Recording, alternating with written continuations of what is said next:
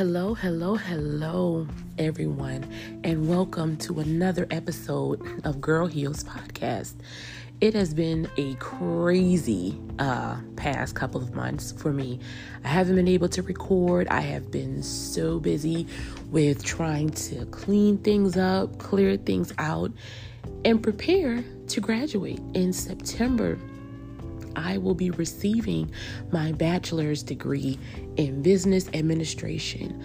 I ended up taking on 3 classes this past semester. This upcoming semester, which is my last semester, I am taking on my last 3 classes, and it has just been a whirlwind of a ride. Through it all, I have learned a lot. I have learned how to organize, which I should have already known that. I've learned how to organize better. I have learned how to prioritize things.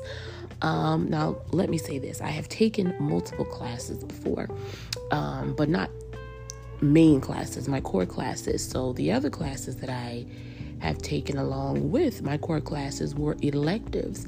And I had an option to actually work on my electives at my own pace. Me being me, I of course wanted to ensure that those were at least out of the way before the prior terms ended. So it actually wasn't as stressful as I initially thought it would be. But it opened my eyes then to being able to organize. But this was a different type of organization. 3 core classes.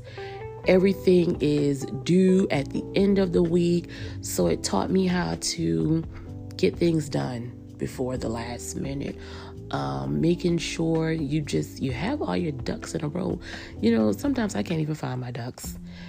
I be trying to get my ducks in a row and I don't even know where the ducks be at sometimes. But it really taught me a whole lot about myself. It taught me how to not only clear things up as far as, as it pertained to my academics, but it showed me how to clear things up in my personal life. I don't even know where to begin. I told myself at the beginning of the year that one of the things that I was going to do was hold people accountable, and I'll get more, into that in another episode, but just to kind of touch the surface. I told myself I was going to hold people more accountable for things that they did. Let me confirm, this does not mean that I am being toxic towards that person, or of course not allowing them to be toxic towards me. This is not me slamming my foot down in front of them and saying, this is what you're going to do. This is what I am going to do. This is a part of me setting my boundaries. I am a person that has been long suffering for a while. Long suffering means someone who they take a lot of, and then they finally get to a point where it's like, enough is enough. What I am learning to do is not just get to the point where I'm saying enough is enough. I'm learning how to work through my emotions. So when I get to that point, I am able to come to an amicable place of peace. So for example, I had a coworker. We were really good friends, and I moved positions, some time ago. And I think she feels some type of way because I don't, come and talk to her as much as I once did. But I talk to some of the other co-workers that I have in the new position that I am maintaining. And so she made a comment in front of those co-workers that it was unsettling to them, And so I had to eventually tell her. Initially, my first reaction, I will be, hey, this is open and honest, right? I talked through my emotions and I was like, listen, you were wrong, just blase. And it got a little heated, for a moment. And then, of course, after a while, what do most people do after they talk through their emotions? They get time to think through them, which I am learning to do first. So I was able to think through everything, and she kind of came back after a while because some time had passed. And so instead of her really coming back and saying, hey, I apologize, it was more so along the lines of, I hadn't seen you in a while. What's going on? And so I broke it down to her. This is what you did. This is how it made me feel. And so, no, I won't come around as much.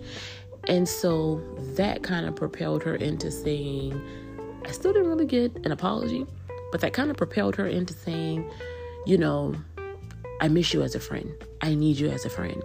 Who I thought was one of my other friends was not. And so I kind of need you. I still had to take that moment and decide what I wanted to do. Am I going to give in and still continue to be long-suffering with this person because they need me, because they're coming to me in a moment of need? Or do I still have to stand on my boundaries? I chose to stand on my boundaries.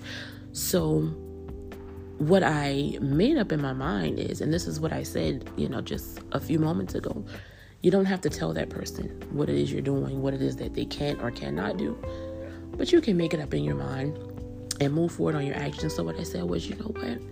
Hey, we're cool. With water under the bridge right now. But what I know that I won't do is I won't come around as much. And I actually received a text the other day saying, hey, I hadn't seen you in a while. And I was like, oh, hey, everything's good. I'll be on your side next week. But I know that I'm not going to give as much time and energy and effort as I did before because of the response that I had gotten. I made up in my mind that not only was I holding others accountable, in me holding them accountable was me not being hurt. Being able to organize things in your personal life, in your school life, in your work life, it all ties in. It's all connected. You have to learn how to organize things. You have to learn how to hold people accountable. It all has to make sense. And so that was just, some of the things that I had gone through. Of course, there's more, but there's always another podcast for that. I just wanted to update you all on what was going in. Chime in. Let's have a conversation on, what's going in. Let's just go from there. But in the meantime, in between time, love you guys. Stay safe. Give someone a smile.